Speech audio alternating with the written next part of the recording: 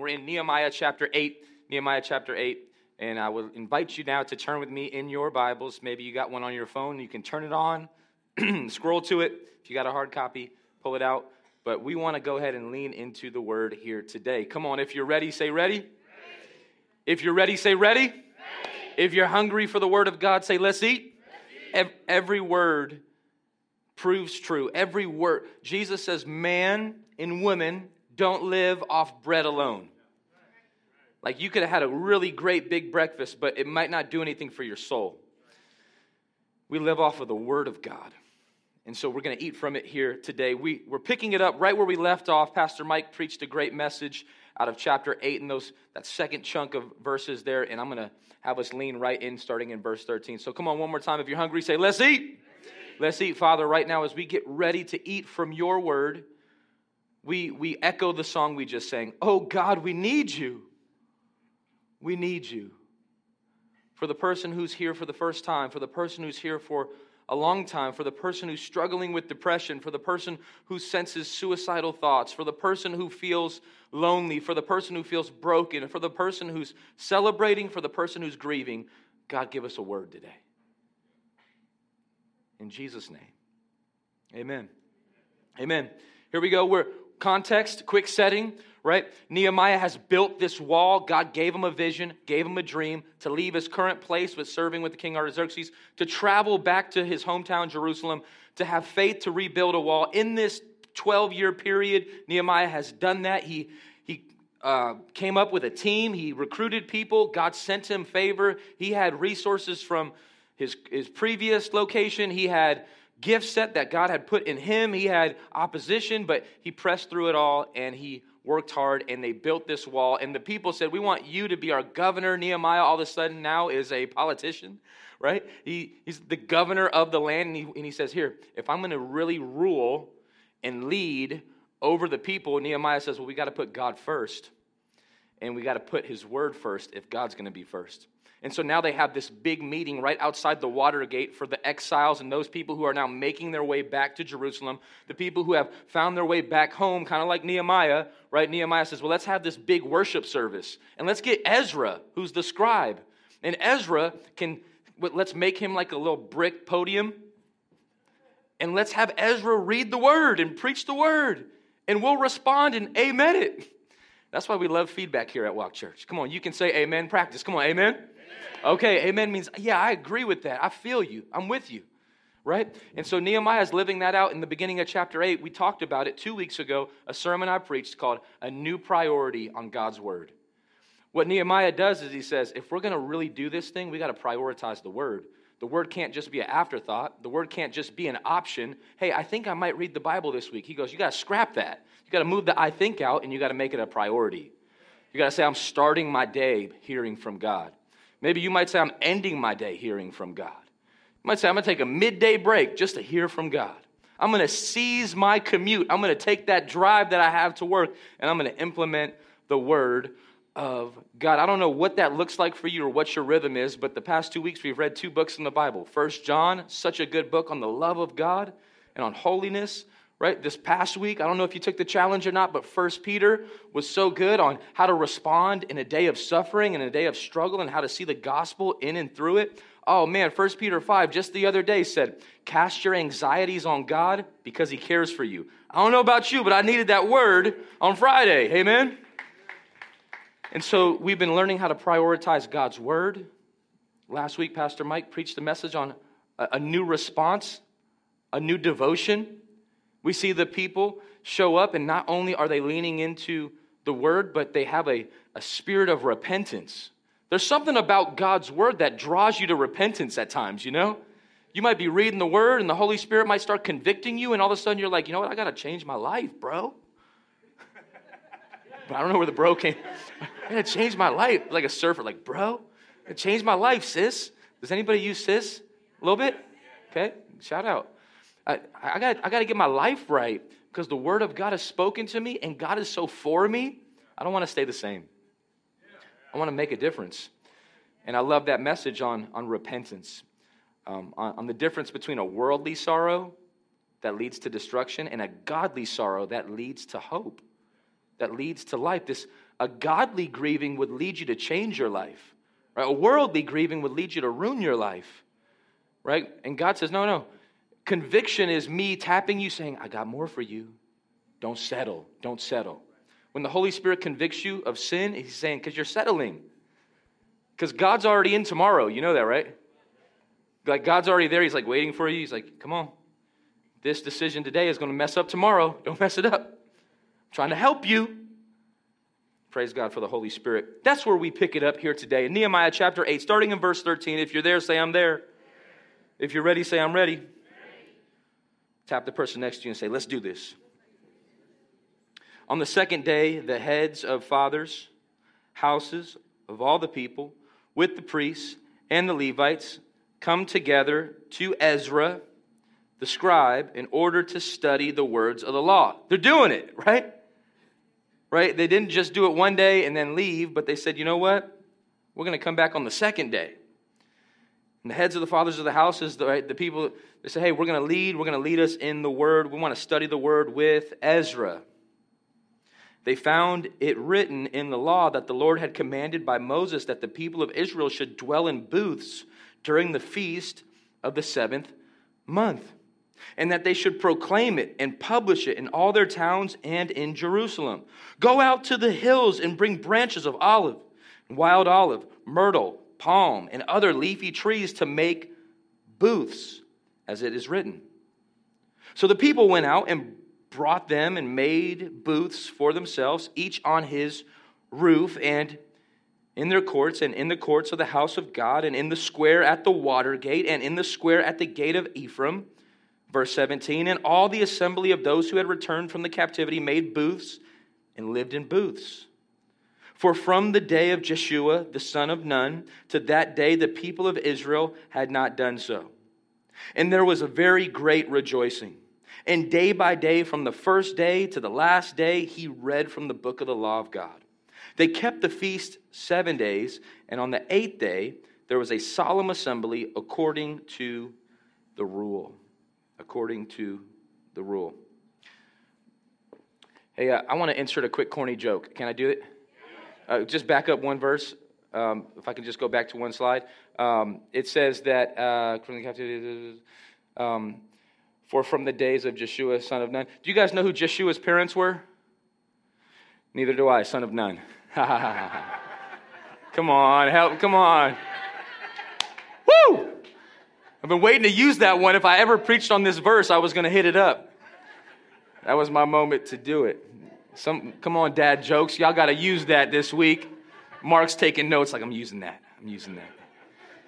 I like it. It's Jeshua, son of Nun. All right, here we go. I want to preach a message to you this morning that I'm titling, right, in the context of priority. That's what we've been talking about, prioritizing the word, prioritizing response. I want to talk about prioritizing remembering. Prioritizing remembering. A new priority. What's the new priority, Walk Church? What's the new priority online? Let me tell it to you. Put it in the chat. Prioritize remembering. That's what I caught from this chapter at the end here. I don't know about you, but I know that as I was reading that, I was thinking, I don't know what's going on. And can I just tell you, sometimes you'll read the Bible and you'll be like, I don't know what's going on right now, but I'm just going to be faithful to read it. But here's a good moment.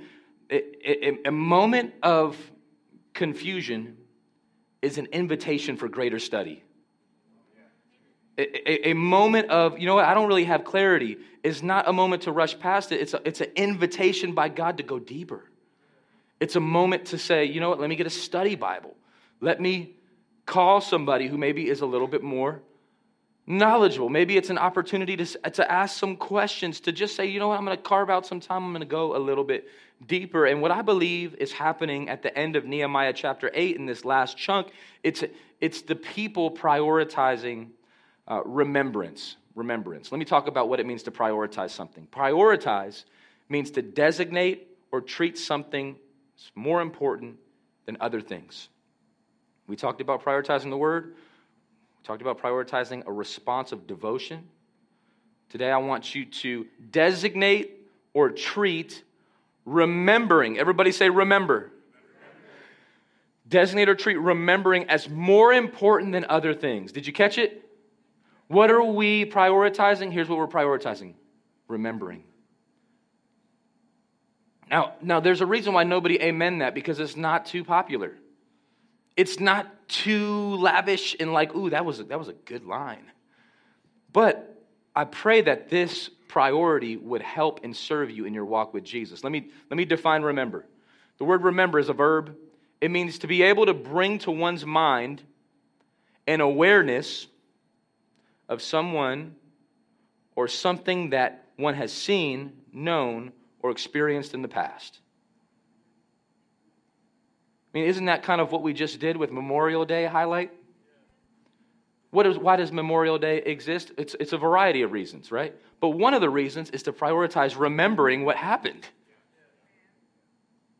The purpose of Memorial Day is the purpose of honor. It's the purpose of celebrate. It's the purpose of grieve. And it's the purpose of memorializing. In other words, use your memory. Remember that there's something that had to happen. Right? And there's something that happened in the Bible, and that God is trying to help his people who are very forgetful. Come on, we're a little forgetful in this room, all right? Don't be too proud to say, you know what, sometimes I get a little forgetful. Hayden gets a lot forgetful, all right? You can ask Nina about that. I need help. I need to prioritize remembering a whole lot. I can barely make it through a Walmart run. Come on, somebody. Did you get it? Oh, dang, I don't even know what happened. I forgot. Jeez. Lord, help this guy, right? I need to prioritize remembering. This is what's happening in Nehemiah chapter 8. The remembrance spotlight is on a feast. It's on a specific festival. As we look at chapter 8 one more time, I want you to catch it. Starting in verse 13, it says, on the second day, the heads of the fathers of the houses of all the people with the priests and the Levites came together to Ezra, to the scribe, in order to study the words of the law. One commentator said, the people didn't want just a surfaceable revival. They wanted the whole thing. What am I saying? So what just happened in chapter 8 is remarkable, right? I mean, we talked about that, Pastor Mike, right? We talked about how, look, the walls in Israel is supposed to be God's land, chosen people, holy land, right? It has been torn down, broken down. The Bibles have been buried under the ground. There's no activity of worship. Babylonian kings are ruling and taking over. It is chaos. The people of God have been exiled. And all of a sudden, this man of God named Nehemiah says, no, we got to take it back. We got to do it the right way. And years later, they build this wall back up. And God has given favor to this man. And he has this worship service. And they pull back out the word of God. Everybody stands and worships and cries and weeps as Ezra reads the book. Whoa, are you in the moment? Like, this is a big, big deal. And then everybody goes home. And now what happens the next day? What's so neat is the people are back. The people are like, no, we got to have a new way of living. How do we do this thing? How do we actually live out our faith? Right? A priority means I don't want to just be a Christian on Sunday. I want to be a Christian on Monday. Like, show me how to live my faith out every single day. I want the whole thing. I want a well-rounded walk with Jesus. That's what the people are doing here. So on the second day, the heads of the fathers of the houses of all the people with the priests and the Levites, they came together to Ezra the scribe in order to study the words of the law. Tell us what's next, Ezra. What do we do now? Well, here's what they found out. They opened up the calendar and they realized, oh, snap. Come on, somebody say, oh, snap. They said, oh, snap. According to the calendar and according to the book of the law, we're supposed to be doing a festival right now. We've actually missed the other 6. They found it written in the law that the Lord had commanded by Moses that the people of Israel should dwell in booths. We're supposed to be in booths. Would you like a table or a booth? I got some corny jokes today, man. Wow. We want the booths. During the feast of the 7th month. Come on, Sam, that was an Outback line. Go see Sam and her family at Outback. Leave a good tip. During the feast of the 7th month, and they should proclaim it and publish it in all their towns and in Jerusalem. Go out to the hills and now look, they're reading in the book, right? Ezra is in Leviticus chapter 23. They're reading the law. They're reading the book. Hey, Ezra, what should we be doing? How do we live out our faith? We're back. It's a new life, new call, new creation. What does this look like practically? He says, all right, well, let's look at Leviticus 23. And let's talk about it. Come on, go with me to Leviticus 23. Let's actually look at it. Picture Ezra preaching to the people, and the Lord spoke to Moses, saying, speak to the people of Israel. This is what's happening now. Saying, on the 15th day of the 7th month, and for 7 days is the feast of booths to the Lord. Verse 40, and you shall take on the first day the fruit of the splendid trees, branches of palm trees, and boughs of leafy trees, and willows of the brook. Come on, God is intentional with his trees, amen? God is a gardener. And you shall rejoice before the Lord your God 7 days. You shall celebrate it as a feast to the Lord for 7 days in the year. It is a statute forever. Throughout your generations, you shall celebrate it in the 7th month, which in their case would have been October. You shall dwell in booths for 7 days. God's saying, I want you to make sure you heard me. All native Israelites shall dwell in booths, that your generations may know, everybody say may know, that everyone may know that I made the people of Israel dwell in booths when I brought them out of the land of Egypt. I am the Lord your God. Thus Moses declared to the people of Israel the appointed feasts of the Lord. In the Old Testament law, specifically in Leviticus, right, Moses is getting this word from God himself. And God's saying, I want my people to prioritize remembering what I did. And in order for them to really remember it, they gotta do an exercise. What's the exercise? They gotta build booths and stay in them for 7 days to remember what their ancestors did when I moved them out of Egypt. And they didn't have their house. They didn't have their hut. They didn't have a place. In fact, they were moving through a miraculous water. God split the sea and people are walking through it, not knowing where they're going. I think it's late, Moses. What should we do? I think we should go to sleep. Let's make a booth out of the trees. Let's go camping. This really happened, amen? This isn't just the Prince of Egypt cartoon, shout out to it, but this is real history. This really happened. God says, I want people to remember what happened.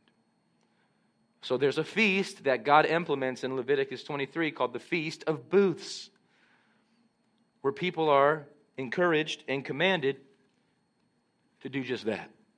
To make a booth and live in it for 7 days. And these feasts are really designed to do three things. I want to talk a little bit about the feasts because the feasts help us remember, and then I want us to try to contextualize it to where we're at today. All right? Let me talk to you just about the purpose of the feast. The purpose of the feast, number one, purpose of a feast was really an opportunity to celebrate. All right? Why does God implement feasts? There's actually 7 total feasts. Everybody say 7. There's 7 total feasts. We're looking at the 7th one, the feast. We'll go there. I want to talk about them in a second, but I want to talk about the reason why. The first reason is an opportunity to celebrate, hence the word feast. Come on, amen? Like, praise God, at least on these feasts, they're feasting. At least there's food involved. There's celebration involved, right? This is an opportunity to celebrate. Why feast? Number 2, it's an invitation to remember. I talked about that just briefly. But number 3, it's a call to worship. So we see these 3 things, right? All 7 feasts have these 3 things in common. Number 1, God is calling us to celebrate. Number 2, God's inviting us to remember. Number 3, God's calling us to a deeper sense of worship. Because there's something about how these are connected, amen? There's something about how remembering leads to worship. There's something about how celebrating leads to remembering and remembering leads to worship. God's saying, if you could just stop and have a break in your busy week, because we can all get so busy that we could forget to do these 3, can't we? I don't know about you, but you can start running and you can always feel behind, and there's always another email to send. There's always another thing to do, especially if you got little kids. There's always something else to do, right? You need a carved out opportunity to celebrate something. Whew. Praise God for a quick moment to celebrate. And wait. Now I'm slowing down enough. I'm catching up to reality. And it's giving me an invitation to remember what God has done. And then that's leading me upward. Worship. I love how every December we stop for a moment to remember baby Jesus. And we go back and we visit the wise men. We see Mary visited by angel Gabriel, right? And gets this word of this miraculous reality that she's going to give birth to the Savior of the world. I love Easter, where we stop and take time on Good Friday to remember the cross. And what does it do? It leads us to worship. Where we take time on Easter Sunday to go back and visit and peek in, yeah, the tomb is still empty. And that should be good news, amen? Right? I love how on the first Sunday of every month, we hold up a little cracker and we hold up a little cup of juice. Sometimes it's hard to open, I get it. But in that moment, it leads us to remember what Jesus did for us. The call to remember, it's a slow down pause to celebrate, to remember, and to worship. That's the purpose of the feast. There's 7 feasts. So somebody wanted to clap. Amen. I'm going to clap with you. Let me go ahead and just give you just a brief snapshot on what the different feasts are. There's 7 of them total. You can find them all kind of on display in the book of Leviticus, is where God begins to speak about these different feasts. You got the Passover. I'm grateful for the Passover time that we had this past Easter season. I'm grateful for the Sunrise Cafe. My guy, Pastor Andrew, and his wife, Angie, who are in the back. I see them back there. Love Andrew and Angie. Hey, if you ever want to just get some deeper knowledge into these 7 feasts and festivals, Andrew and Angie are going to break it down way better than I could, all right? And I love this brother. I love learning from him. We always talk too long at the restaurant. Thank you for giving me some time, brother. Love and honor you guys. We did a Passover Seder meal. It was so good to visit back into Exodus and to sing the songs. The songs are meant to help us remember, which then helps us celebrate and worship. The Feast of the Unleavened Bread, found in Leviticus 23, verse 6. The Feast of the First Fruits. All of these have symbolic meaning of what God has done. The Feast of Weeks, or Pentecost, right? And you see a lot of these feasts find their New Testament reality in the book of Acts, right? You see in Acts chapter 1, during the Feast of the Pentecost is when the Holy Spirit comes down like a rushing wind and starts to bring reality to the feast. The believers are filled with the Holy Spirit. That Pentecost is happening in the Feast of the Trumpets, the Day of Atonement, the Feast of Tabernacles, or also known as the Feast of Booths. That's where we're at today. I want to encourage you, you can take a screenshot of this, but we're also going to post it on our social. So if you're going to, just this week, we're going to be focusing in on some of the booths and learning more about them and reading more about them and reading more about how Jesus is actually at them and Jesus is in them. The Day of Atonement, right? The day where God passes over the sins of those who have the blood of the Lamb covering their home. The Day of Atonement for us, as John the Baptist, right? He says, behold the Son of God. Behold the Lamb of God who takes away the sin of the world. Jesus is the fulfillment of the Day of Atonement. Jesus is the fulfillment of all of these different feasts and festivals. They all have meaning. They all have power. I can actually remember while being in Israel as a young 20s playing professional basketball amongst many Jewish people. I went over to a team member's house, and in their backyard, they have this like little campsite. It's like one of those big old tents in their backyard. And I was like, yo, what's up with the tent in the backyard? And one of my Jewish teammates said, oh, it's the Feast of Booths. And I said, I thought I was a believer. I thought I knew the word. And I was like, oh, of course, yeah. What is that? These festivals are still lived out in Israel. Now, not everybody knows that Jesus is the prophetic fulfillment of the festival. But the feasts are still on display for 7 days. People will make it's called Sukkot. It's the holiday, Sukkot, where people make these tents, these booths to remember, to slow down and lean in and celebrate worship and remember. We want to talk about this Feast of the Tabernacles or booths. I would like to spend more time on all these. At some point, maybe we'll do a series on the different booths. That would be fun. But I want to talk a little bit more about the Feast of the Tabernacles of booths and why it's important and why it matters. Here's why the Tabernacles, the Feast of Booths, is really important, right? It helps us remember what God has done. For my note takers, I just want you to write that down. Just write down, remember what God has done. Remember what God did. So important for us to take intentional time to remember what God did. You could be in a moment of discouragement. You could be in a moment of fear. You could be in a moment of anxiety. And here's what you need to know, friend. You need to know, hey, He's the same God. He's the same God.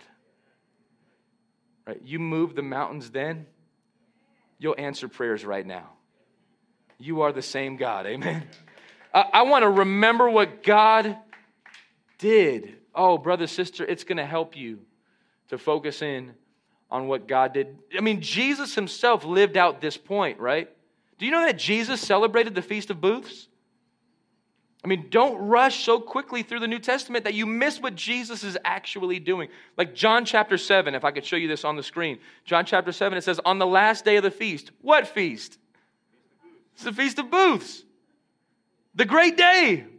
Because the last day was the great day. You know why? Because that was like the checkout day. All right, I'm moving out of my tent. I'm moving back in my house. These leafy pillows are not that comfortable after 7 days, right? On the last day, whoo, that's the great day. Jesus stood up and cried out, if anyone thirsts, let him come to me and drink. Whoever believes in me, as the scriptures has said, out of his heart will flow rivers of living water. Now this he said about the Spirit, capital S, Spirit, whom those who believed in him were to receive. For as yet the Spirit had not been given because Jesus was not yet glorified.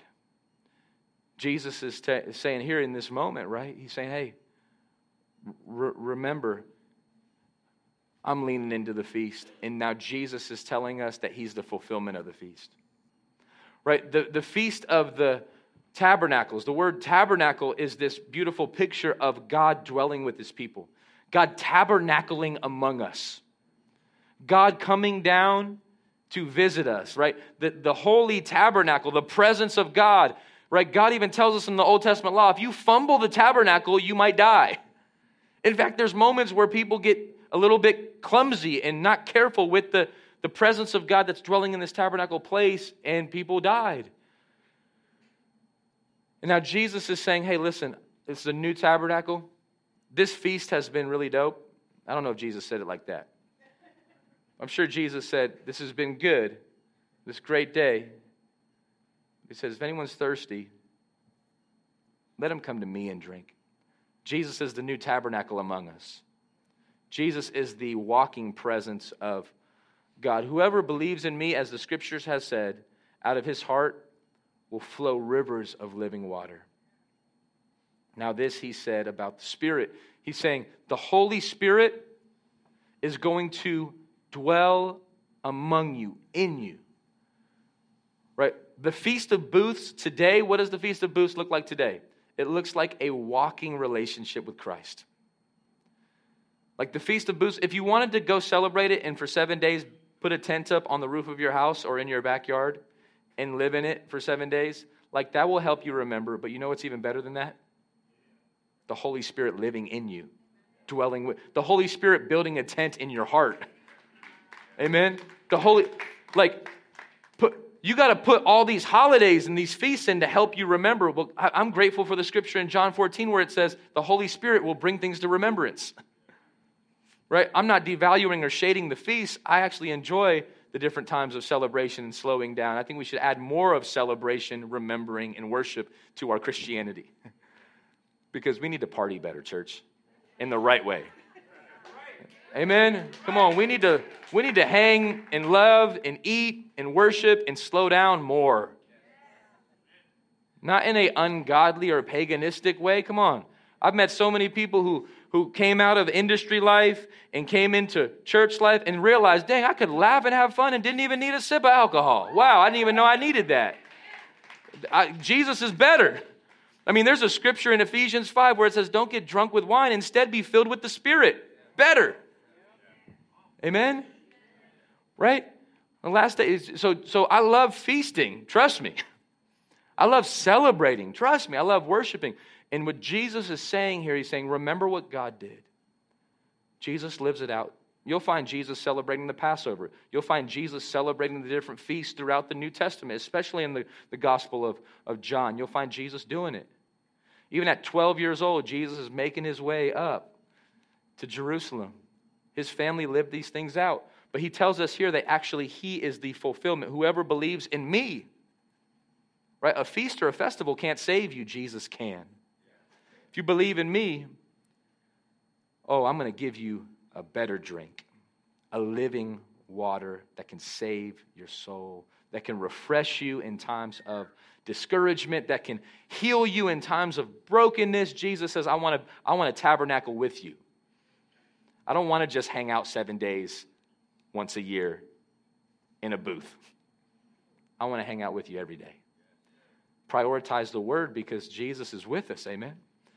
Come on, let me give you the second point, right? Remember what God did. Remember that God, right? He opened the sea. Remember that God raised the dead. Remember that. But the second thing I want you to remember is remember what God said. Right? The reason why the Feast of Booths was so important is because if you notice in Nehemiah 8, Ezra's reading the word. The feast is there to help you remember what God said. One of the things I loved about when we did the Passover at Sunrise was the amount of times we just took time to read the word and read the moments. Remembering what God has said can be the balm for your anxiety. Did you catch what I just said? Right? Just remembering a word from the word. Right? Somebody texted me a word this past week. It was so neat. My guy, Chef Michael Mina, texted me a scripture. You know what I texted him back? I needed that. I needed that because you know what it did? It helped me remember what God said. Can anybody relate? If you're not careful, you go like this.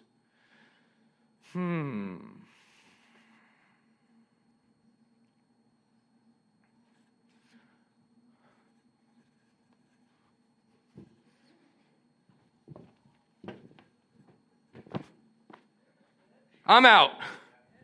What happened? What happened is this. You just begin to drift. And it could just be a reminder from the Word of God pulls you back and aligns you. Amen? The Word of God centers you. Where everything else in the world is drawing you away. Not everything even is bad. Sometimes it's good stuff. I mean, really good stuff. But don't get into a place where you're like, man, I just got so much school. I'm taking 6 classes. I don't got time for this. Well, you're drifting. Amen? Right? Like good stuff, like go to school, no doubt, but don't do it in place of the word. Because you got to remember what God has said. A memory of what God has said can change the course of your life. That's why I've really enjoyed these intentional readings this past week because it's really helped me center. I mean, the Proverbs, it seems like the Proverbs every single day. If prioritize reading Proverbs 29 today. Do it. Somebody say, do it. Somebody say, just do it. Like, make sure you do it. It's going to help your soul because it's going to help you remember what God said, and that's going to transform your decision making. Remember what God did. That's going to encourage you. And remember what God said. Because that's going to keep you anchored. I mean, there's nothing wrong with telling somebody, hey, remember what God said. I don't know if I would do that if I were you. Why? Because remember what God said. Don't fear man over fearing God. I mean, I was thinking about that really recently. Like, honestly, I was thinking about that. I was thinking about that in the context of accountability. Because I've heard too many people blame their lack of obedience to Jesus on not being held accountable. Oh, man, nobody was holding me accountable. What about God? I mean, maybe nobody called and checked on you enough, but what about God? He's tabernacling with you. You know, you got to sin against him before you sin against, right? Like, what about what God said? Isn't that accountability? I'm not saying we shouldn't call and we should check on, we shouldn't have community. Oh, friend, get in a group. Get accountability, but first have accountability with what he said. Like, hey, you know what? Nobody checked on me, but I did remember what God said, and that was a check-in enough. Because if God checks in on you, woo! That could change your life. Remember what God said. Get in the Word daily. Get in the Old Testament. Get in the New Testament. Get in the prophetic books. Get in the minor prophets. Get in the wisdom books. Get in a love story like Ruth. Get into the beginning of the book, Genesis. Get into the law, some of the boring stuff, but you'll learn about some booths, some festivals, some feasts. You'll find Jesus as the fulfillment. You'll say, man, this is really hard. And then you'll be like, man, I'm grateful for Christ. He lived it out for me. He's the law fulfilled. He lived the law out, and now Christ lives in me. He doesn't do away with the law. He fulfills the law. And now we don't live by the law. We live by the Spirit, Romans 8, 1 and 2. There's no condemnation for those who are in Christ. Oh, I love when people text me, there's no condemnation for those who are in Christ. I just feel better. Because for some reason, our hearts start to condemn us. You don't read the word for 2 days. You fall into sin. You watch something you shouldn't have watched. You heard something you said. You slandered somebody, and all of a sudden you feel like, man, I'm going to hell. Wait, what? Did you forget about what Jesus did for you? Get back up and walk again. Receive forgiveness. The blood of Jesus cleanses away your sin. Do better next time because of the gospel. Not because you have to earn something, but friend, how many times do I need to remind myself that? Every day. Martin Luther once said, I preach the same gospel every week because every week my people forget it. Every week we start to drift toward earning. Oh, God, I did it again. I'll make a deal. God's like, making deals? I died for you. I rose for you. The deal's done. You just got to believe it. You got to remember it. Why do we take communion? Remember. The cracker and the blood, the juice is saying, remember. As often, Jesus says it, right? As often as you do this, do you know the word? Remember me. I'm trying to give you a new festival. You don't got to make a booth out of all types of trees and leaves. But when you take communion, you better make sure you remember me. Because if you don't, you might get callous and cold, and you might forget about who you are. You're a loved son. You're a loved daughter. You're adopted into the family of God, right? Sometimes we're acting like orphans. We're like, oh, I wonder if God will really love me today. You're adopted into his family. And God's saying, I love you. Follow me. Walk with me. Trust me. Remember what God did. Come on, remember all, like, read Hebrews 11. Read about what God did in Abraham. Do you think about this name? I'm the God of Abraham. You know, Abraham was Abraham messed up a lot. Y'all know that? You know that Abraham was married, and then he had a slip up with the maidservant? It was rough, man. That was a bad choice, Abraham. You know who told Abraham to do it?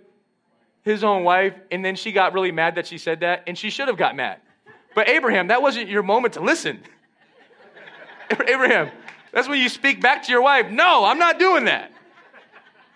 And you know you don't want me to do that. Dang, Abe. God says, I'm the God of Abraham. God says, I'm glad to be his God. Isaac was full of problems. Isaac made the same mistakes that his dad made. He lied the same way his dad lied. He didn't have a perfect life. Jacob, all types of problems. Jacob is a big problem. God says, I'm the God of Jacob. The same God. Like, praise God, he claims us. Come on, Vashawn. Praise God, he claims us. Amen. Come on, online. God chooses to identify with broken people, sinners like Abraham, Isaac, and Jacob. We're going to be all right. In Christ. Find your identity in Christ. Remember what God did. Remember what God said. Like most times when I have a lot of conversations with people. Some are good, some are rough. But here's what I realize. Most times when people are discouraged, most times when people are burnt out, most times when people feel the worst, I always say, hey, when's the last time you read the Word? Oh, man, shoot. I think I lost my Bible. I don't even know. There's a reason why, because the voices are not filling you. Remember in week 1, a couple weeks ago, I talked about how if you're empty, you're powerless. Right? I talked about a embarrassing story about how I ran out of gas not too long ago, and I turned my car on and it just couldn't move. Some of us are on, can't move. I just can't move because you're empty. You're filled with candy from the world. Can't move you. It can't move you. That's the reason why your marriage is rocky, is because you're empty. You have nothing to give. You have nothing to fight with. But I'll tell you what, there's something about the supernatural word that's living and active. Sharper than a two-edged sword. You have something to give. It's fuel. It's gas in the tank. Remember what God did. Remember what God said. Let me give you the third and final. We're going to finish. Right. Remember where God is. The Feast of the Booths, the Feast of the Tabernacle, was there for you to remember what God did, right? Leviticus 23, it says, hey, remember how God moved the people out and how they made those booths? I want you to do it too. Remember what God did. Now he said, remember what God said. Read the word. Open up the law. Dive deep. Sink into the Bible. Charles Spurgeon says, visit many books, but live in the Bible, right? Remember what God said. And he says, remember where God is. The Feast of the Booths was meant to help you remember that God is with us. I mean, let me just draw upon Christmas one more time and we'll close. Matthew chapter 1, if you need a reminder of this verse, it's so helpful. It says, she will bear a son, you shall call his name Jesus, for he will save his people from their sins. Can amen that? Can anybody? Come on. Right? He will save his people from their sins. 22, all this took place to fulfill what the Lord had spoken by the prophet. Who's the prophet? His name's Isaiah. It's Isaiah chapter 7. Behold, everybody say, hold up. Behold, the virgin shall conceive and bear a son, and they shall call his name Emmanuel, which means God with us. That's where God is. The Feast of the Booths was there to remind you that God is with us. He's with us in the mansion. He's with us in the booth. He's tabernacling with us. Jesus is the fulfillment of God being with us. Whew. God, thank you that you're with me. Amen.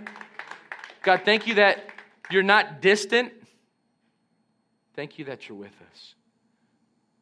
That's been my prayer for the people in Texas around that tragic, demonic, evil scene that took place at the elementary school. God, I just pray you'd be with them. I don't know any other answer or anything else to pray. I just pray that the God of comfort, the God of grace, the big same God would be with these people. And praise God, he is. Right? God is close. Let me ask you a question. Where is God right now? Hey, let me give you two answers. Is God in heaven or is God with us? The answer, yes. Is God in heaven or is God with us? The answer is yes. He's both, amen? He's a big God. Come on, worship team, help me close this sermon out. He's the same God. He's the yes God. He's with us. He's in heaven. And not only is he with us, but Romans chapter 8 says that, and God is for us. If God is for us, then who could be against us? Do you ever need to be reminded of that? I'm going to give you this reality statement. We'll close. This reality statement, I'll put it up here on the screen. I wrote this down because I needed it, and I thought maybe you would need it too. The remedy, come on, say it with me. The remedy for your current discouragement is remembering God's past faithfulness. That's a good word. Some of y'all didn't catch it. Take a picture of it. We're going to post it. The remedy, say it with me again. The remedy for your current discouragement is remembering God's past faithfulness. Transparent moment. This week, I can't remember the reason why, but I had a moment of discouragement. Just hit me. I just have this memory of just like, I feel discouraged. Could be a variety of reasons. I can't really figure out why. But in sitting in that, I'm working on this message, and I'm drawn to just remember God's past faithfulness. Like all the things that God has done in my life, just in my life, let alone your life. I mean, if I just started to study God's faithfulness in your life, I would be encouraged. If I just studied God's faithfulness, come on, in the Bible, just do a timeline of God's faithfulness, you know what? I would come out of that and take a breath of fresh air. We're going to be all right. Look, hear me. Because this week you're going to get discouraged. Today at some point you're going to get discouraged. You could get a medical report that sparks fear. The remedy for your fear is remembering God's past faithfulness. You could get into a fight with your spouse or your kids, and you could feel discouraged. The remedy for your discouragement is not to watch a reality show. The remedy for your discouragement is not to scroll on social media until you get distracted enough that you feel numb. The remedy is not a bottle of alcohol or smoking weed. That's not the remedy. Because you'll wind up on the other side of that still discouraged in an hour. In fact, not only will you be discouraged, but now the devil will take your decision and make you feel bad about it. Now you feel discouraged and not enough. The remedy for your discouragement is not sexual sin. It's not.